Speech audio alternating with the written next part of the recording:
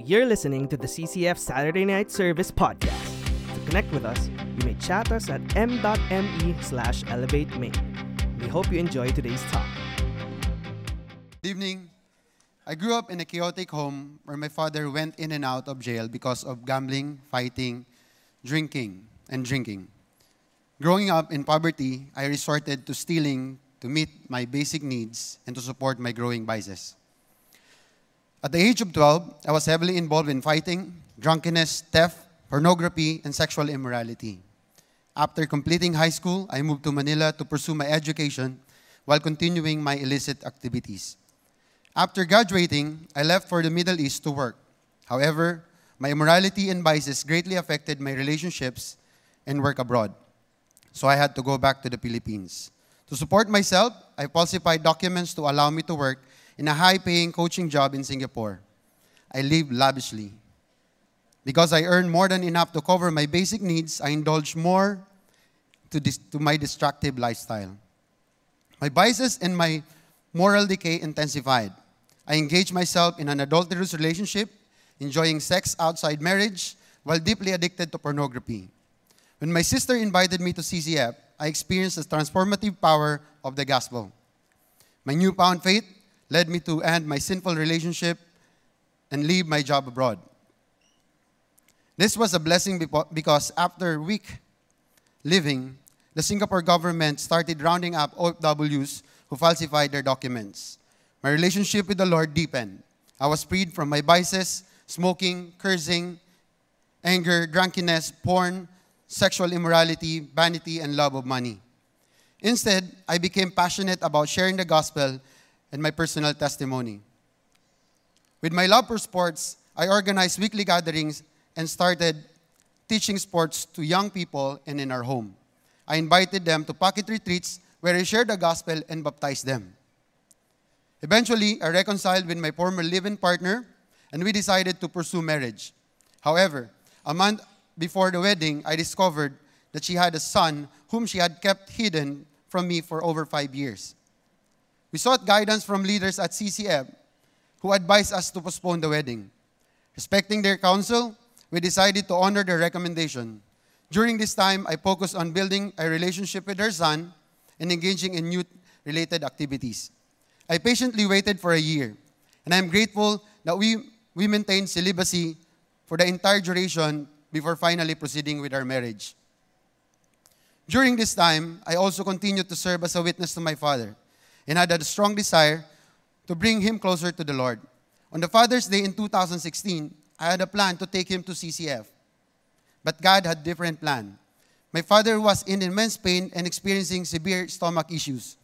Before rushing him to the hospital, I took the opportunity to share the gospel with him. And to my surprise, he accepted the Lord. It was astonishing.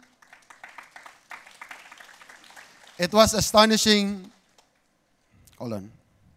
Nawala ako. It was astonishing to see such a transformation in my father, who had previously displayed a harsh demeanor.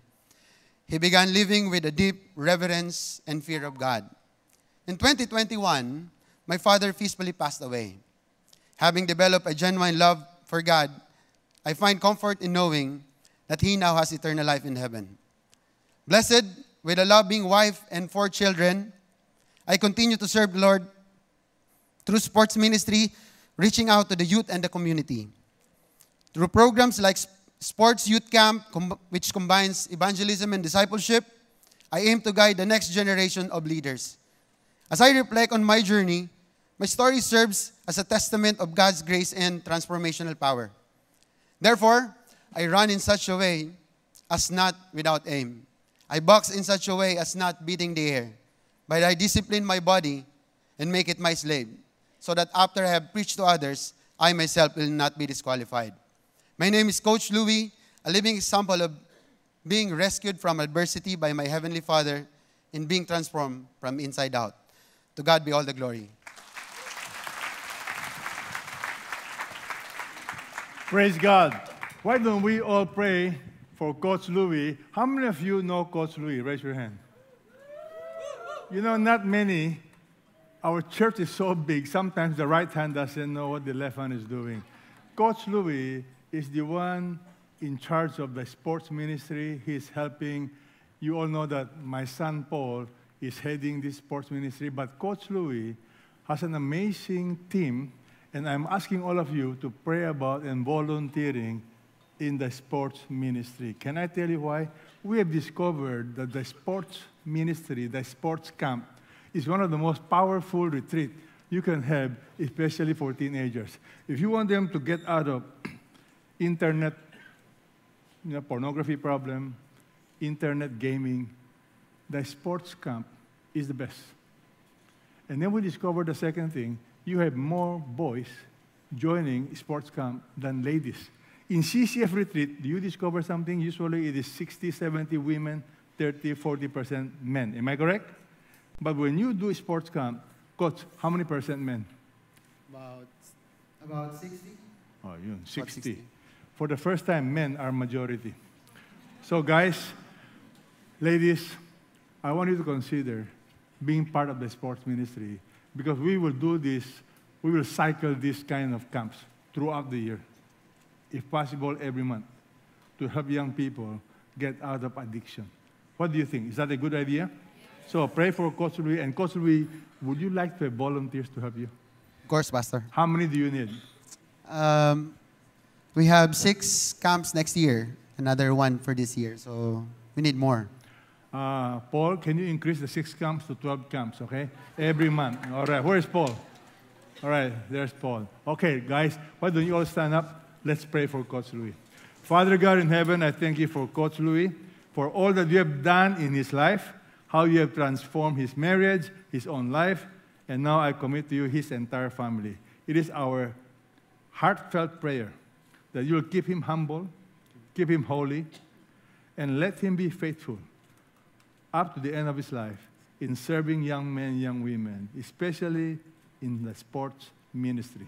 Help CCF to be relevant, to be effective in reaching out young people for your kingdom. And now I commit to you the rest of the worship service. Speak to all of us. Override my preparation. In Jesus' name we all pray. Amen and amen. God bless. Thank you, Coach. By the way, the counterflow is something that I recommend all of you attend. Now, if you are single, you'll be asking, should I attend counterflow? Because counterflow has to do with also family, marriage. Am I correct? Can I tell you something? I attended a lot of these conferences, even before I got married. So when I got married, I was prepared. How many of you are singles? Raise your hand. Singles. Singles, singles, singles. You know, Saturday night is supposed to be for singles. Am I correct? That's why majority of you are singles. But I have good news for you. Singles, when you join the counterflow, and those of you who are married, how many of you are married now? Raise your hands. Married. Oh, dami-dami ninyo. Okay, married, please think about investing and attending counterflow. You will never go wrong. I've been attending retreat seminars for maybe 50 years. And every time I attend, I am blessed, I'm learning. Okay? Tonight, we will go back to our series on the book of 1 Corinthians. Tonight, we will tackle chapter 2, chapter 3. Now, can you tell me what's so special about the church at Corinth? Anybody? Do you recall? Why are we discussing the book of 1 Corinthians? Anybody? Have you forgotten, just because our series has been beyond mission and now you're back to planet Earth? The reality is this. The book of 1 Corinthians is so relevant to all of us. You know why? Because the church at Corinth is the most problematic recorded church in the New Testament. Most problematic. They fight among themselves. They have lawsuits among themselves, immorality, incest, all kinds of problems. What does the book of 1 Corinthians tell you and tell me? It tells me, number one, there is no perfect church. This church was founded by the Apostle Paul. He spent over 1.5 years discipling the people. Yet, in spite of that, the church had problems. How many of you don't like problems? Raise your hand. You don't like problems. You're like me, normal. Now, the problem is this. You are going to encounter problems. The question is, how do you deal with problems? That's why the book of 1 Corinthians is so relevant. It will help you resolve problems, especially problems among believers. Okay? So, what is the root problem? So far, we've discussed. In the book of 1 Corinthians chapter 1, which is to me the most dishonoring problem a church can have or a family can have, it's called divisions. It's called church strife. They were fighting among themselves, and the church was splitting. That's why it does not honor God when churches split. And that's why Satan would like churches to split. Satan likes family to have divorce. Because anytime Christians cannot get along with each other, the world will be laughing at us. The world is saying, is that Christianity in Tagalog? Yang bang Kristiyano? Have you heard of that expression? Yang bang Kristiyano? You know why they laugh at us? Because we claim to be followers of Jesus, but our behavior is different. So tonight, I want to share with you, how did Paul address the root problem of church split, the root problem of division, the root problem of strife? You know, one day there was a newspaper article by the columnist. The columnist asked, what is the problem of the world? What is our problem? You know, this famous author, G.K. Chesterton, he wrote back to the newspaper, and this is what he wrote. He said, "Dear sir, regarding your article, what's wrong with the world?" Answer? I am. Yours truly. You know what's wrong with the world? Tell your neighbor, I am. What's wrong with the world? I am. Begin with yourself. Our tendency is, you know what's wrong with the world? You are the problem. Most people blame others. I praise God for this amazing, humble leader. I am the problem. Until you solve the root problem, you can never be at peace with anybody. If you keep blaming others for your misery, blaming others for your problem, you are not going to grow. So may I suggest, the root problem you must admit. What is or who is the root problem? Answer? I am. How many of you will now humbly admit that you are a problem? Raise your hands.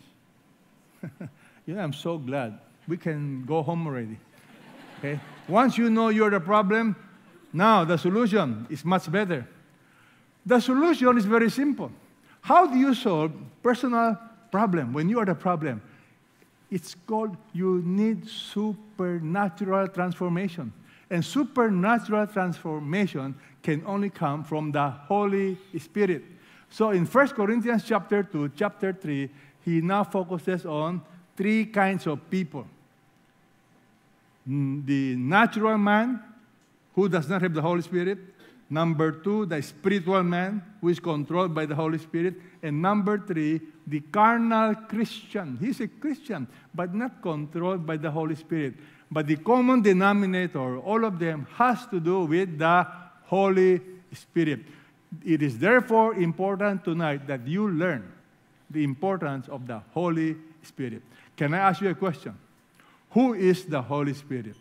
In your mind, who is the Holy Spirit? Can you whisper to your neighbor, who is the Holy Spirit?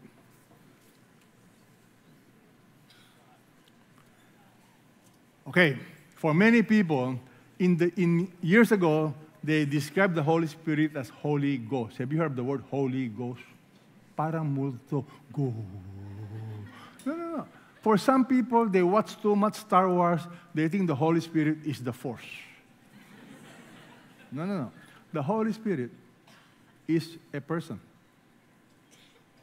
And it is so important that you understand the role of the Holy Spirit. In Christianity today, you have two camps, both extreme. One extreme, they are so scared of the Holy Spirit. They just focus on the Word of God. Why? Because you have the abuse of the Holy Spirit. Because some people think to be filled with the Holy Spirit, you got to have certain signs and wonders. Everything is all about, jumping up and down. My friend, the Holy Spirit is far more important than you can ever imagine. But what does it mean? So I'm going to explain to you from the Bible. And if you are interested, I recommend you attend our GLC class on the Holy Spirit. We have a series of Bible studies just focusing on the Holy Spirit. All right, let's look at 1 Corinthians chapter 2 as we discuss the Holy Spirit. Everybody read. Now we have received not the spirit of the world, but the Spirit who is from God, so that we may know the things freely given to us by God. Right here, he now introduces the topic of the Holy Spirit. We have received, notice, referring to believers. What have you received? Not the spirit of the world. Apparently, there's a spirit of the world. Think about it. And then he talks about, but the Spirit who is from God. You need the Holy Spirit to understand the things of God. So, who is the Holy Spirit? Well, first I want you to know something. The Holy Spirit, according to 1 Corinthians chapter 2, verse 14, let's read this together. A natural man, meaning once upon a time we were all born in this world and we are called natural. In other words, once you were born, up to now, before you come to Christ, you are called what? A natural man, a natural person. A natural man does not accept the things of the Spirit of God, for they are foolishness. He cannot understand them, even if he has a PhD degree. Without the Holy Spirit, you cannot understand the truth that God wants you to know. And that is why when I look back in my life, every time I try to read the Bible without Christ, I would fall asleep. I was never interested in Bible study. Then something supernatural happened. When I gave my life to Jesus, suddenly I have a great desire to study the Bible. Just like many, many Christians in communist countries, in persecuted countries, even if they go to jail, they will risk their lives memorizing Bible scriptures, studying the Bible. Why? Because the sign of the Holy Spirit in your heart, the Bible says, is you have a new desire to study God's Word. So, who is the Holy Spirit? Well, let me share with you, this is so important, all right? Look at this picture. It's a word picture to describe the Holy Spirit. Many people don't understand this. Let me explain to you. I call this the triunity of God, okay? In fact, it should not be Trinity. It should be triunity. The word Trinity doesn't appear in the Bible, but it is described in the Bible. I call this triunity, meaning you have God, the Father is God. Yes? You have the Son is God, the Holy Spirit is God. However, the Father is not the Son. The Son is not the Holy Spirit. The Holy Spirit is not the Father. But the three of them, God the Father, God the Son, God the Holy Spirit, three in one. Now, you will not understand this from a physical perspective. Because how can three become one?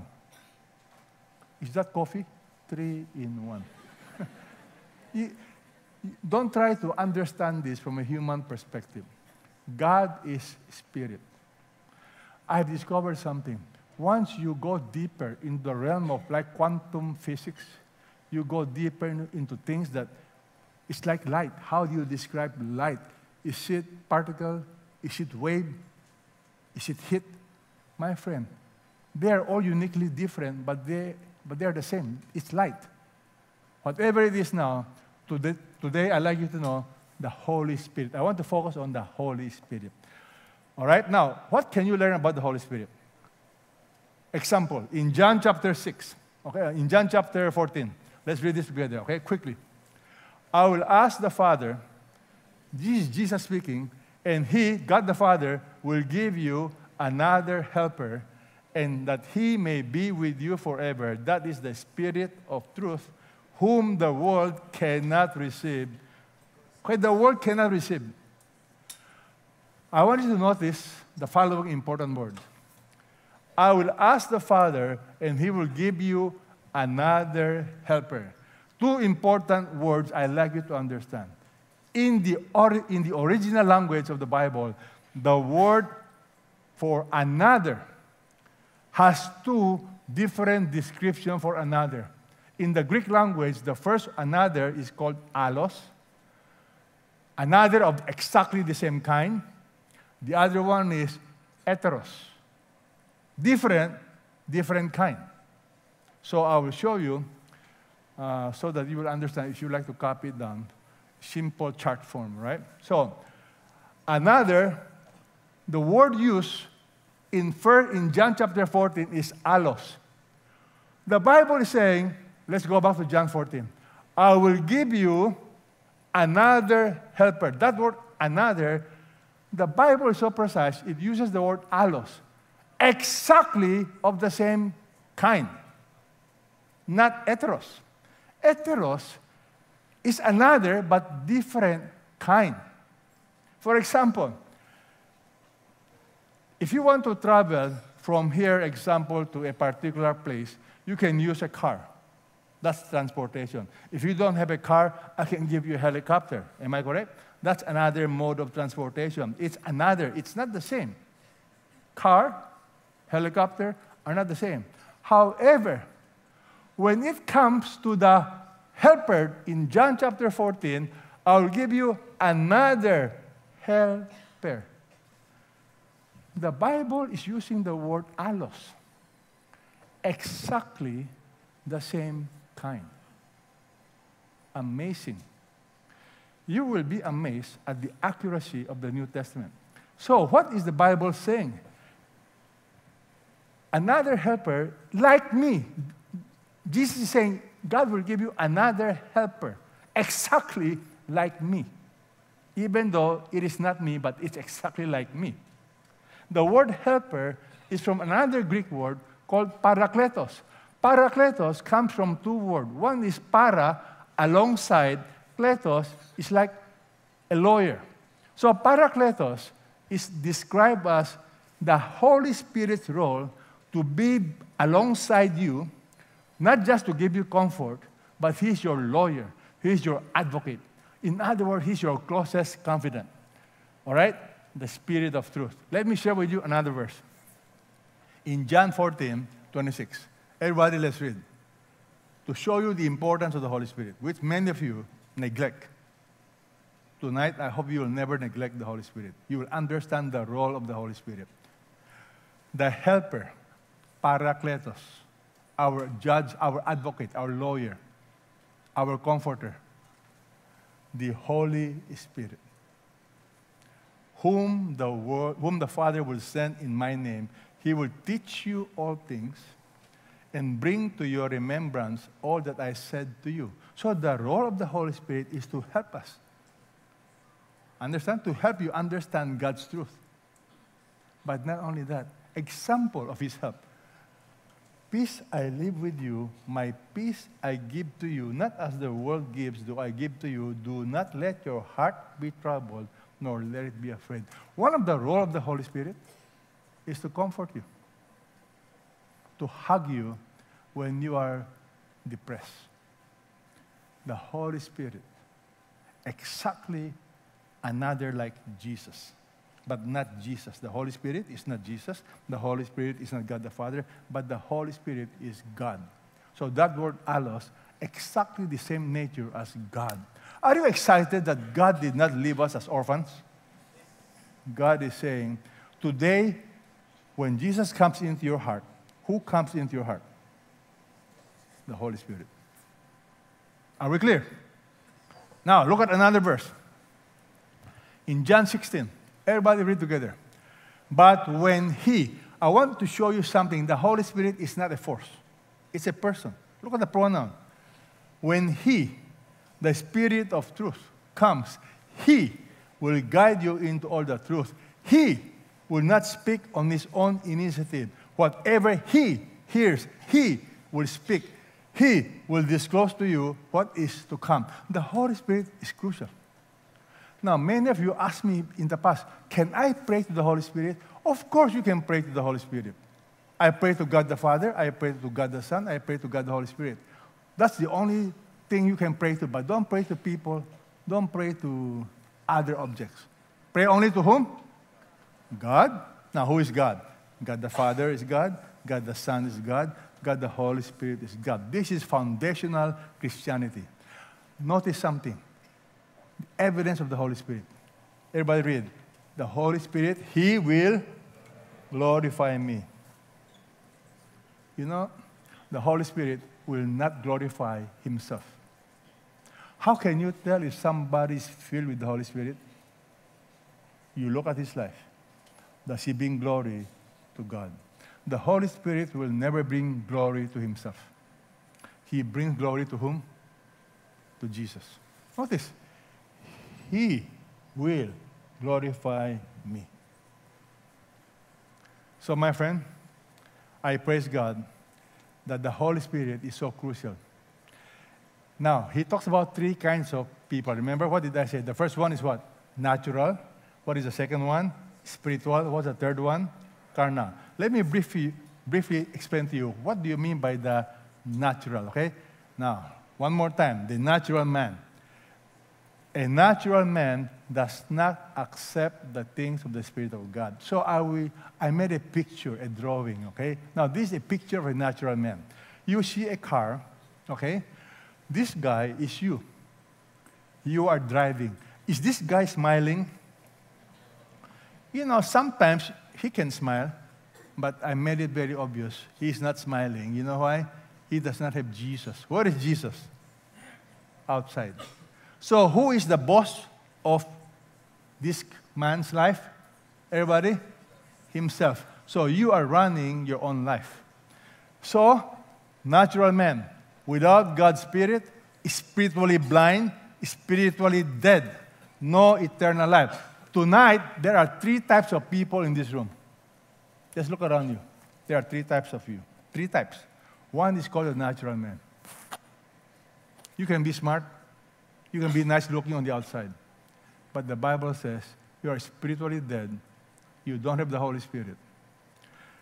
Let me give you some example of verses, all right? Let's read together. 2 Corinthians chapter 4. If the Bible, if the gospel is veiled, meaning you cannot understand this, it's covered. It is veiled to those who are perishing. So there are people today who are perishing. You are on your way, not to heaven. You're on your way to eternal, I hate to call that place hell, but that's really the story of the Bible. Bad news. In whose case, everybody read, please read together. The God of this world has blinded the minds of the unbelieving, that they may not see the light of the gospel, of the glory of Christ, who is the image of God. Now, do you understand why some of your friends will laugh at you when you tell them, why don't we go to worship? Why don't we study the Bible? Were you like that once upon a time? When people ask you to attend Bible study, you are allergic. Do you know there are some people allergic to Bible study? Bible study. Ano ba yun? Blind. All right? Another verse I want to share with you. Acts 26. That's your mission, my mission. Ladies and gentlemen, let's read this together. God is telling Paul to open their eyes so that they may turn from darkness to light, from the dominion of Satan to God, that they may receive forgiveness of sins, an inheritance among those who have been sanctified by faith in me. Notice the Bible assumed once upon a time, people are not saved. They don't have forgiveness. Ladies and gentlemen, that's why you need to understand Bible truth. People, sometimes you want to water down what the Bible is saying. If you think people can really go to heaven without Christ, you will not be excited or take the work of sharing the gospel seriously, and you will not pray for your loved ones. The reason why you need to pray for your loved ones is because they cannot see. Do you understand? You cannot force your loved ones to believe. You cannot force them because they cannot see. They're blind. How many of you have encountered people who are blind? Raise your hands. You know these blind people, they can bump to you. When they bump to you, do you get angry at them? Do you get mad at them? Ano ka ba? No, when blind people bump into you, my friend, they're blind. They cannot see. Do you see? Do you understand the Bible? No, don't pretend. If you cannot understand, that's why I'm giving you this message. Because you need the Holy Spirit to open your eyes. Let's read the next verse that I think you will be surprised. It's found in Ephesians chapter 2. Let's read this together.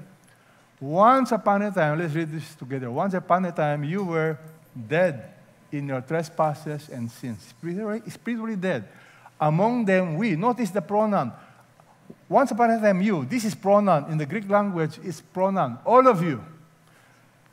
Among them, we. So Paul is saying, once upon a time, including myself. Paul is saying, including myself. We too, all, notice all, formerly lived in the lust of our flesh, indulging the desires of the flesh, of the mind, and were by nature children of wrath, even as the rest. The Bible is saying, once upon a time, all of us were indulging the desires of the flesh, and we were by nature, everybody read, by nature what? Children of, in Tagalog, sabi tayo lahat. A natural person, no matter how good he is, the Bible says we are all sinners. That's our problem. What is our greatest need? Forgiveness. And where is that found? In Jesus. Okay. Second type of person, okay, which I hope you will appreciate, is called the Spirit-filled Christian. The Spirit-filled Christian, let's look at that chart, okay? Spirit-filled Christian. The Bible describes him as such. The Holy Spirit is in control of his life, understands spiritual truth, empowered by God's Spirit. Now look at this chart. Who is the driver? Jesus. Who is the passenger? You are the passenger. If your life is controlled by Jesus, what will happen to you? Will you be smiling? Everybody? But if you try to take over your life and drive your life, what will happen to your face? No longer happy face. In fact, you will have problems, all right? So the Spirit-filled life. Now, where do you find that in the Bible? That a Christian is somebody that has the Holy Spirit. A Christian is not somebody who comes to CCF, okay? No. A Christian is somebody, not because he attends Bible study. A Christian, everybody, give me a definition. Who is a Christian? How can you tell who is a Christian? Can you whisper to your neighbor? Come on, tell your neighbor. Who is a Christian? Oh, I'll give you a hint. Look at this picture. All right, Romans chapter 8. Everybody, Romans chapter 8. Let's read together. However, you are not in the flesh, but in the Spirit. Everybody read. If the Spirit of God dwells in you. If anyone does not have the Spirit of Christ, he does not belong to him. My question to you, do you have the Spirit of God in your heart? If your answer is yes, my next question, how do you know? If your answer is no, I have good news for you. I will teach you how. If your answer is, I don't know, no problem. I want you to know. So what is your answer? Don't raise your hand now. Are you sure the Holy Spirit is in your life? There has to be evidence. The Bible says, by their fruit you shall know them. The problem with Christianity today is many people think, I raised my hands years ago, I invited Jesus, I got baptized, ergo, I'm a Christian.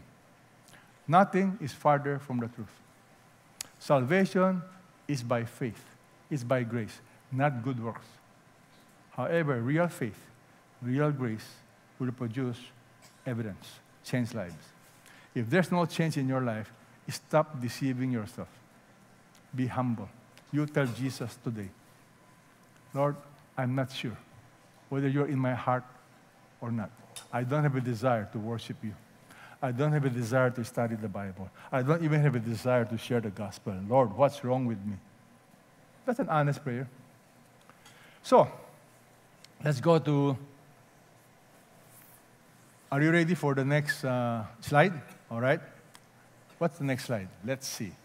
My proof. When will the Holy Spirit enter your heart? This is the evidence. This is how He will enter your heart. In Him, after listening to the message of truth, you heard the gospel of your salvation. Gospel means good news. Having believed, you were sealed in Him. You were sealed in Him with the Holy Spirit of promise. Therefore, the Holy Spirit enters your heart the day you really trust Him as your Lord and Savior. Are we clear? The day you humble yourself and you trust Jesus, that He died on the cross for your sins, the Holy Spirit enters your heart. Some people may have a feeling, some people may have no feeling. In my case, years ago, when I gave my life to Jesus, something dramatic changed. I was like walking in the air. I knew I was never the same. For some people, they don't exactly have that feeling, but slowly their lives are changed. It is not feeling or no feeling. Just the fact that you and the Lord know that you have really trusted Him as your Lord and Savior, and you be humble to admit that you're a sinner. All right? So, what does it mean to be controlled by the Holy Spirit? I'm going to explain this tonight now. This is something new for many of you. What does it mean to be controlled? The Holy Spirit may be inside you, but is He in control? So, I made a simple chart. To be controlled by the Holy Spirit simply means the following. Number one, the Spirit is called Spirit-controlled thinking. You allow your thought life to be controlled by the Spirit of God. You surrender your thought life to Him. When you surrender your thought life to Him, the next thing is you surrender your emotion to the Lord. And number three, you surrender your action. Do you remember our T principle? T-E-A? Your thoughts, your thinking is so powerful. Your thinking will eventually dictate your emotions. And your emotions will eventually dictate your actions. Let me give you an example. Recently, my wife and I, we were in a resort. And she couldn't find her cell phone, okay? So she said, Peter, can you call my cell phone? So I called her cell phone. I couldn't hear any answer. I said, honey, I'm very sure you left it in the room. I saw it, and my wife said, yes, I'm sure I left it in the room. But where is the cell phone? We returned to the room. There's no cell phone. Now, can I tell you something? How my mind can begin to have vain imagination. I began to imagine, yes, I remember asking this guy to clean the room and the girl. I asked them to come and clean our bedroom. So in my mind, because the cell phone is gone, somebody stole it. You see the power of thinking. So I began not to like these two people. Magnanakaw pala ito. And then I began to crucify them in my mind. I will report them to the management, and I began to practice a speech in a very nice way. You see, I'm a pastor, right? I need to say nicely. I was about to say, can you check your CCTV camera? What happened to our cell phone? Blah, blah. In my mind, I lost the joy of these two people, okay? When I see them, I don't think I'm going to smile because I'm not so happy. My wife's amazing. I said, honey, let's use your prayer. Because my wife always, I don't want to say always, but occasionally, Madam, when you lose things, what do, Madam? She prays. So I said, it's time you pray. So I prayed. And then the Lord told her, all right, call my daughter. So we called her daughter. And my daughter answered, yes. And then Diana said, did you see a cell phone? My daughter said, is it color pink? Yes. And what is the face? Oh, can you give me the password? Oh, mommy, this is your cell phone. Here I am, ready to crucify. You see the power of wrong thinking? My friend, many times you think about it. You think of people, it's your vain imagination, and then suddenly you don't like them anymore. Because wrong thinking will produce wrong emotion, and wrong emotion will produce wrong action. Now, I praise God, I ask permission. My daughter came to visit us, okay, this month. She flew. She was telling us on her way, as she boarded the airplane, I don't want you to know what airline that is, okay? But it's a very famous airline. It's called Plane Always Late. Remember that airline? All right. Her row. There are many rows in the airplane, but her particular row. All the TV monitor is not working. Now, probability. How can all the airplane's TV monitor working except one row? So the daughter began to cry. Her youngest daughter began to cry. And when she was crying, I praise God for my daughter. I call that right thinking. You know what she said? Perhaps God does not want us to spend too much time, screen time, okay? You remember she attended parenting, counterflow. Be careful of these computer gadgets. It can make your children addict. So her attitude was perfect. Wow, maybe God wants to protect us. So let's use our time wisely. Do you think a little girl can understand that? But God is so good. After the plane took off, the stewardess said, "Ma'am, there are chairs at the back. I can ask the people if they can allow you to move around." That girl was so nice. I think that girl at the maybe a few seats back row was very wise. She does not want to sit with young kids. She said, "You know what? I'll just give up my seat. We will just change." So they got the whole row. Am I getting the story right? They got the whole row. Imagine. And the TV monitor is working. What is my point? Look at me. Right thinking. Perhaps God is allowing this to happen. Will produce right emotion. And right emotion will produce right action. How many of you have had the experience of being stranded in NLEX and this amazing highway of our country? How many of you got stranded? You got stranded. Welcome to the club. I sympathize with you. Because our family, we got stranded on the way and on the way back. On the way, took us around 7-8 hours, okay? It's a 2.5-hour trip, took us 7-8 hours. Now, you have to understand, senior citizens, right? What do we do with the toilet, right? But I praise God for my wife because her attitude, her thinking is correct. Right thinking produce what? My grandkids did not complain because grandma and granddaddy was not complaining. We were counting our blessing. Many people have no cars. We have a car. Sure, it's a bit long. Would you rather walk or ride in the car? Everybody, point to your head. Right thinking produce what? Right emotion. And right emotion will produce right behavior, right action. Therefore, to be controlled by the Holy Spirit begins with the head. You have to saturate your mind with the Word of God and surrender that to the Holy Spirit. No exception.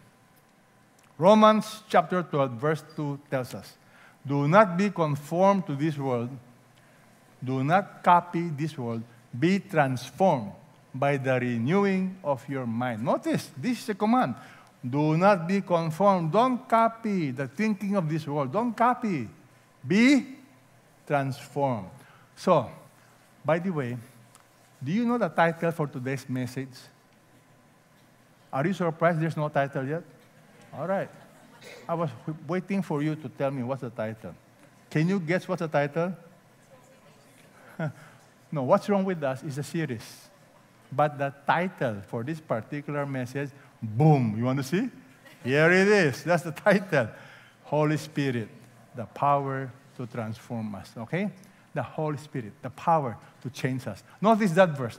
In Romans chapter 12, the Holy Spirit will now use what is in your mind. Do not be conformed to this world, but be transformed by the renewing of your mind. How do you renew your mind? The only way you can renew your mind is to read the Bible.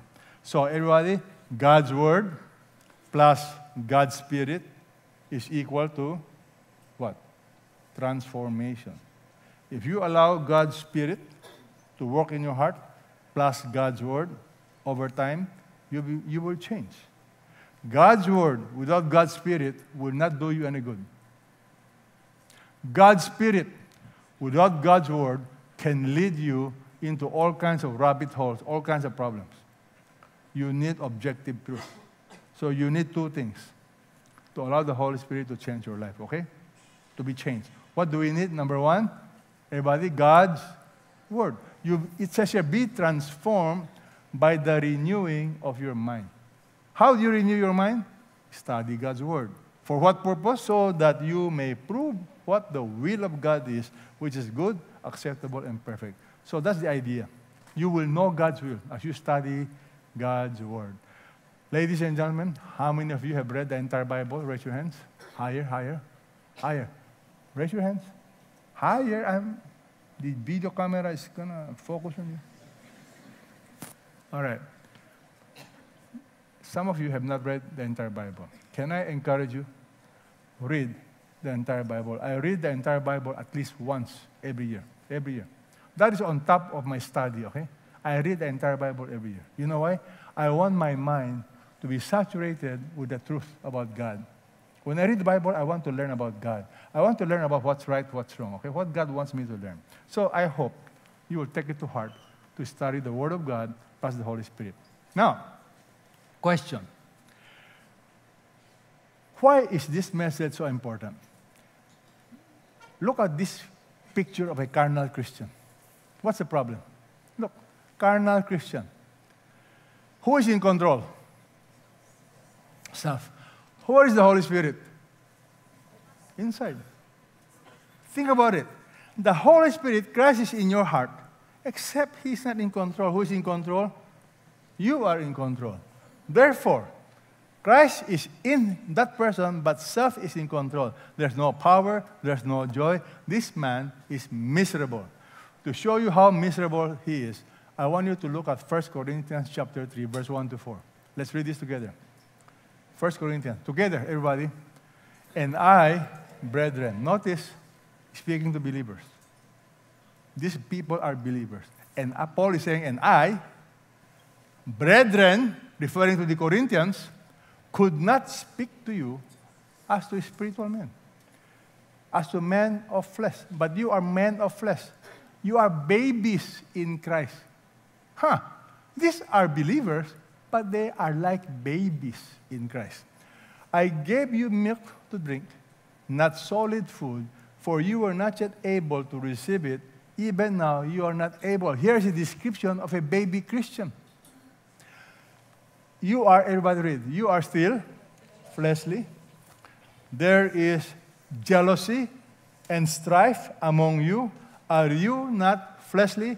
Are you not walking like mere men? When one says, I am of Paul, another of Apollos, are you not like mere men? In other words, they are believers. Yes or no? Yes or no? Yes. But how is their behavior? Like mere men. Friends, that's why it is important that you understand the Christian life is a process of growing. After coming to Christ, you cannot stop reading the Bible. You cannot stop learning. You cannot pretend as if you have no more part. Salvation is free, but sanctification is the work of God's Spirit and your cooperation. Are we clear? Therefore, this is so crucial. The Bible is saying you need to understand. So I have a simple chart so that you will know the difference, right? The difference. Indwelt by the Spirit, filled with the Holy Spirit. They are different. Indwelt upon salvation, the day you trust in Jesus. However, to be filled with the Spirit is when you surrender everything. See the difference? Indwelt by the Spirit. It's permanent. Once you come to Jesus, you surrender your life. He promised not to leave you nor forsake you. However, the Bible says, do not grieve the Holy Spirit. You know why you can grieve the Holy Spirit? When you don't obey Him, moment by moment. Empowerment, character transformation. The Bible says you have to obey the Holy Spirit moment by moment. You see the difference? This is once He comes in. You don't ask Him to come again, but you ask Him to control again. Are we clear? Indwelt, it's a gift of God by grace. You don't beg for the Holy Spirit to come. By faith, when you surrender your life, He comes. However, this is a command. To be filled with the Holy Spirit, it's a command. For example, what is the command? Let me give you Galatians chapter 5. Everybody please read. But I say, walk by the Spirit, and you will not carry out the desire of the flesh. For the flesh sets desire against the Spirit against the flesh. These are in opposition to one another, so that you may not do the things so that you may not do the things that you please. So grammatically again, this is in the present tense. It's in a command imperative form, okay? Command. I command you. Walk day by day, moment by moment, by the Holy Spirit. And then what's going to happen? If you walk by the Holy Spirit, you will not carry out the desire of the flesh. Therefore, I've learned something. Temptation is not a sin. Can you turn to your neighbor, tell your neighbor, temptation is not a sin. In fact, temptation to me is the proof that you are a child of God. You are fighting it. That's good. You fight it. How do you fight it? With the Holy Spirit. When Satan comes knocking, you say, Spirit of the living God, take over. I call it the 3-minute pause. When you are tempted to open the computer, when you are tempted to do something that's not right, pornography or whatever you want to do, or call somebody, when you are tempted to do that, you stop everything, get on your knees, 3 minutes. You pray, Lord, save me from this temptation. And I guarantee you, after 3 minutes, temptation is gone. Now, if you are in Divisoria, you are walking, maybe you cannot kneel down. So you can just pray like this, okay? Lord, I just saw a beautiful girl, okay? So please help me. Yeah. I don't know what that girl is doing, okay? Maybe he's asking you, come. I don't know what it is, but I'm learning something. When you walk with the Holy Spirit, God will guide you. Amen? And He will empower you. All right. So, as we finish, I want you to see example of Paul. What did he do to show that he was controlled by the Holy Spirit? Example. Let's look at 1 Corinthians chapter 3, 5-9. Paul is saying, if you are controlled by the Holy Spirit, you have divine perspective. You will think differently. What then is Apollos? What is Paul? Servants through whom you believe. Even as the Lord gave opportunity to each one, I planted, Apollos watered, God was causing the growth. So then neither the one who plants nor the one who waters is anything, but God who causes the growth. Now he who plants and he who waters are one. Each will receive his own reward according to his own labor. We are God's fellow workers. You are God's field. What Paul is saying is, why are you fighting among yourselves? Why are you idolizing Apollos? Why are you idolizing Paul? Why are you dividing among yourselves? You are a follower of Paul. Chapter 1, I'm a follower of Peter. I'm a follower of Cephas. Paul is saying, why are you doing that? For Paul, look at his perspective. This is so important. So that you stop idolizing people and stop fighting among yourselves. Paul is simply saying this. Who is Apollos? What is Paul? Somebody watered. He's now giving a picture of agriculture. Servants through whom you believe. God used each one of us as the Lord gave opportunity. I planted, Apollos watered, but God was causing the growth. So in your salvation, many people are involved. And Paul is saying they are all important, but the most important is who? God. Say it with me. God is the most important. And who is causing the growth? God. So many of you have different roles. Don't be jealous. Don't compare. Don't be envious. Have a divine perspective. Let's love each other. Don't try to break up into, I belong to this D group, I belong to this group. No. God. Comprende? Sí. All right. And then look at the way Paul would invest his life. For the Apostle Paul, let's continue. Look at verse 10. According to the grace of God, which was given to me. Notice his perspective. To serve God is an act of grace. Like a wise master builder, now he compares himself to a builder. A while ago, a farmer. Now, construction. Paul is saying, like a wise master builder, I laid a foundation, another's building on it. Each man must be careful how he builds on it. No man can lay a foundation other than the one which is laid, Jesus Christ. He's now saying, I want you to consider what you will do when it comes to the church. He's now comparing the church just like a temple, the temple of God. The church has only one foundation, Jesus. Paul is saying, Jesus is the foundation. But be careful how you build upon the work of God, upon the church. You see, a church is basically composed of what? People. So he's saying, be careful. What do I mean? Let's read the next verse. Paul is saying, if any man builds on the foundation with gold, silver, precious stones, wood, hay, straw, he now compares two kinds of materials in building God's temple, the church. Understand? The church is people. Two kinds of materials. One is what? Gold, silver, precious stones. Now, when you see the word precious stones, do not think of it like diamonds or pearls. No. Precious stones has the idea of granite, marble, just like the New Testament temple. Okay, Paul is thinking of the Old Testament temple. Understand? Massive rocks. But he's saying other people uses what? Wood, hay, straw. Be careful. Everybody read. Each man's work will become evident, for the day will show it, because it is to be revealed with fire, and the fire itself will test the quality of each man's work. This one is very sobering. God is telling me how I build on the lives of people. While this is referring to the church, it's also referring to individual Christians. How do you invest your life in God's work? God is saying someday, all of us will be examined. The idea is this.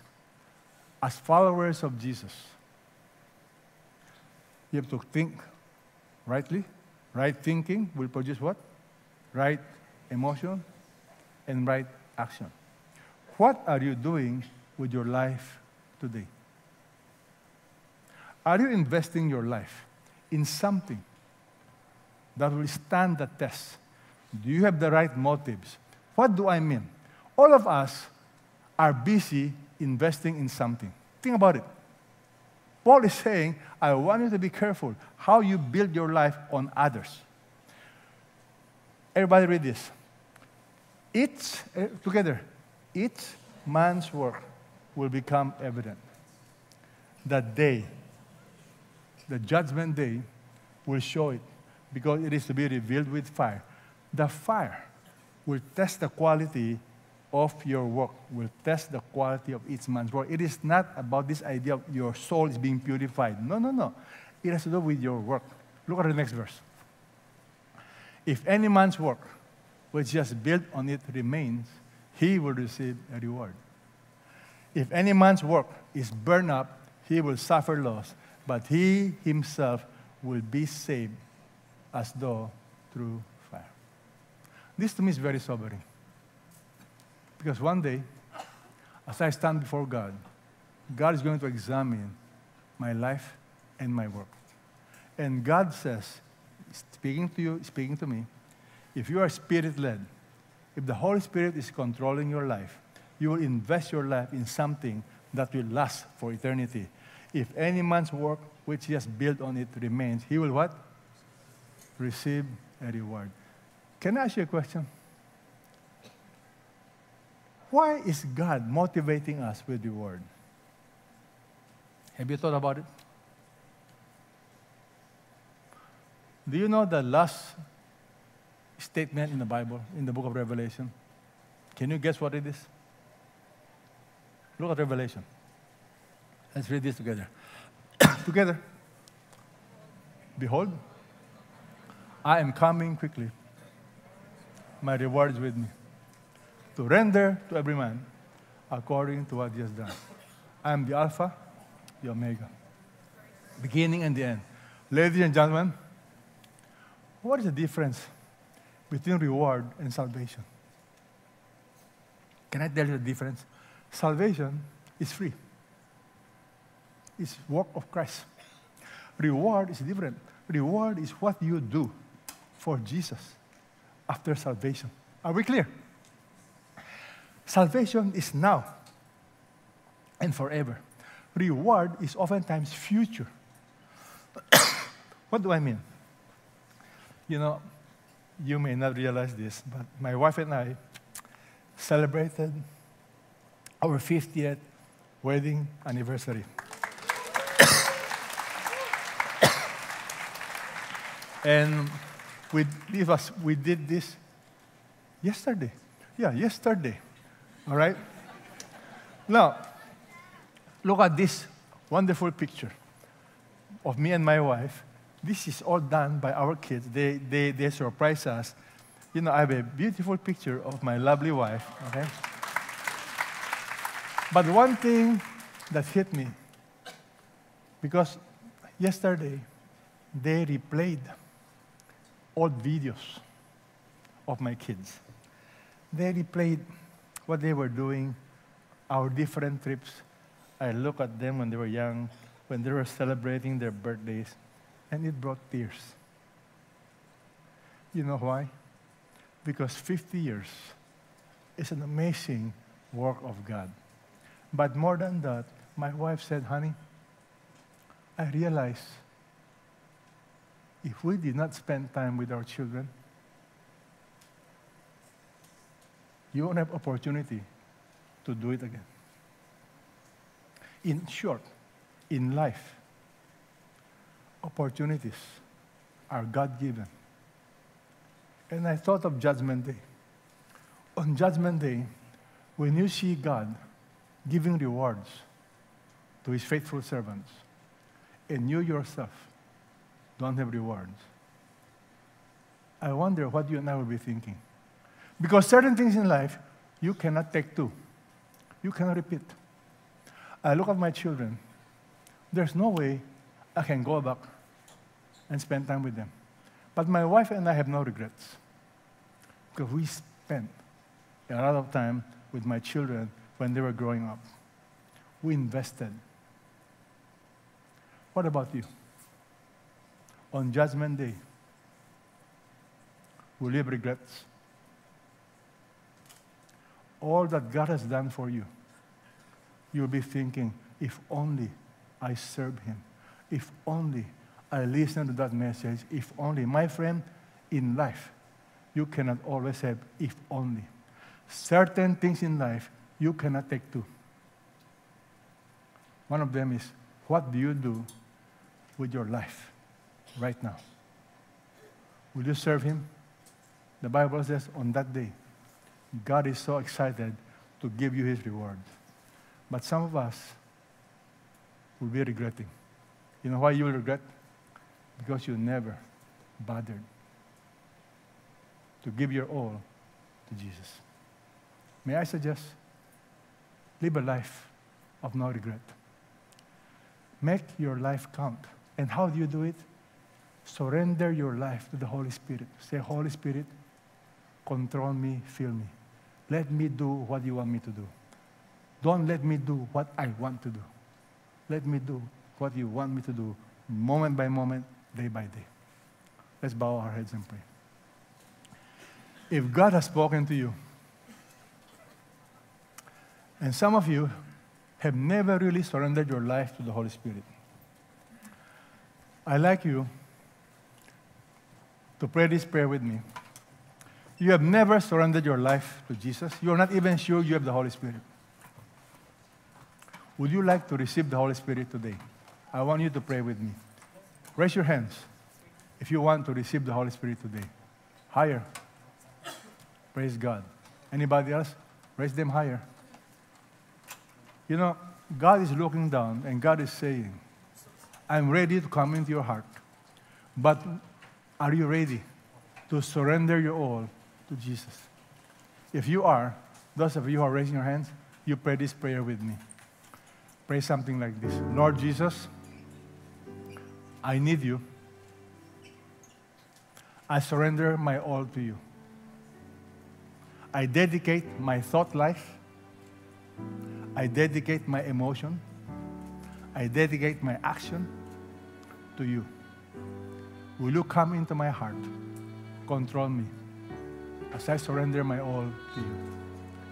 Spirit of the living God, thank you for coming to my heart.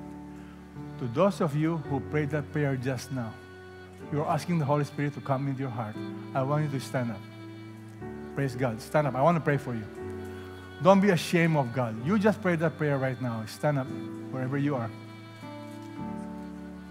As you stand up, I'd like you to know what you are doing. You are making a public confession that you are inviting Jesus to be your Lord and your Savior. You are asking the Holy Spirit to really change your heart from the inside out. So pray this prayer silently as I pray for you now. Lord Jesus, I just pray for this group of men and women who stood up, who just prayed to invite you as their Lord and Savior. Will you seal them with your Holy Spirit? Will you let them know, Lord Jesus, that you love them, accept them as is where is? And Lord, give them the reality, the comfort to know that you are on their side and that you love them and that you'll be more than happy to transform their lives as they surrender everything to you. In Jesus' name, I pray for all of these men and women. Amen and amen. God bless you guys. Okay? Thanks for listening. We'd love to stay connected with you, so make sure to subscribe to our podcast or join an Elevate group through chatting with us. See you at our next podcast.